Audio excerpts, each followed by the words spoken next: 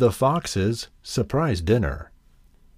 The Fox one day thought of a plan to amuse himself at the expense of the Stork, at whose odd appearance he was always laughing. "You must come and dine with me today," the Fox said to the Stork, smiling to himself at the trick he was going to play. The Stork gladly accepted the invitation, and arrived in good time and with a very good appetite.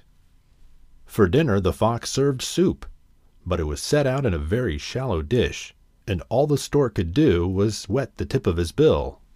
Not a drop of soup could he get, but the Fox lapped it up easily, and to increase the disappointment of the Stork, made a great show of enjoyment.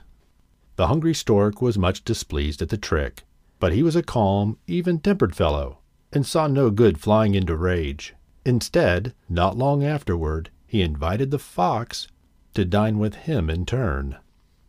The Fox arrived promptly at the time that had been set, and the Stork served a fish dinner that had a very appetizing smell, but it was served in a tall jar with a very narrow neck.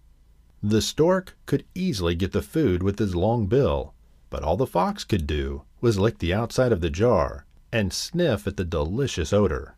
And when the Fox lost his temper, the Stork said calmly, "Do not play tricks on your neighbors unless you can stand the same treatment yourself."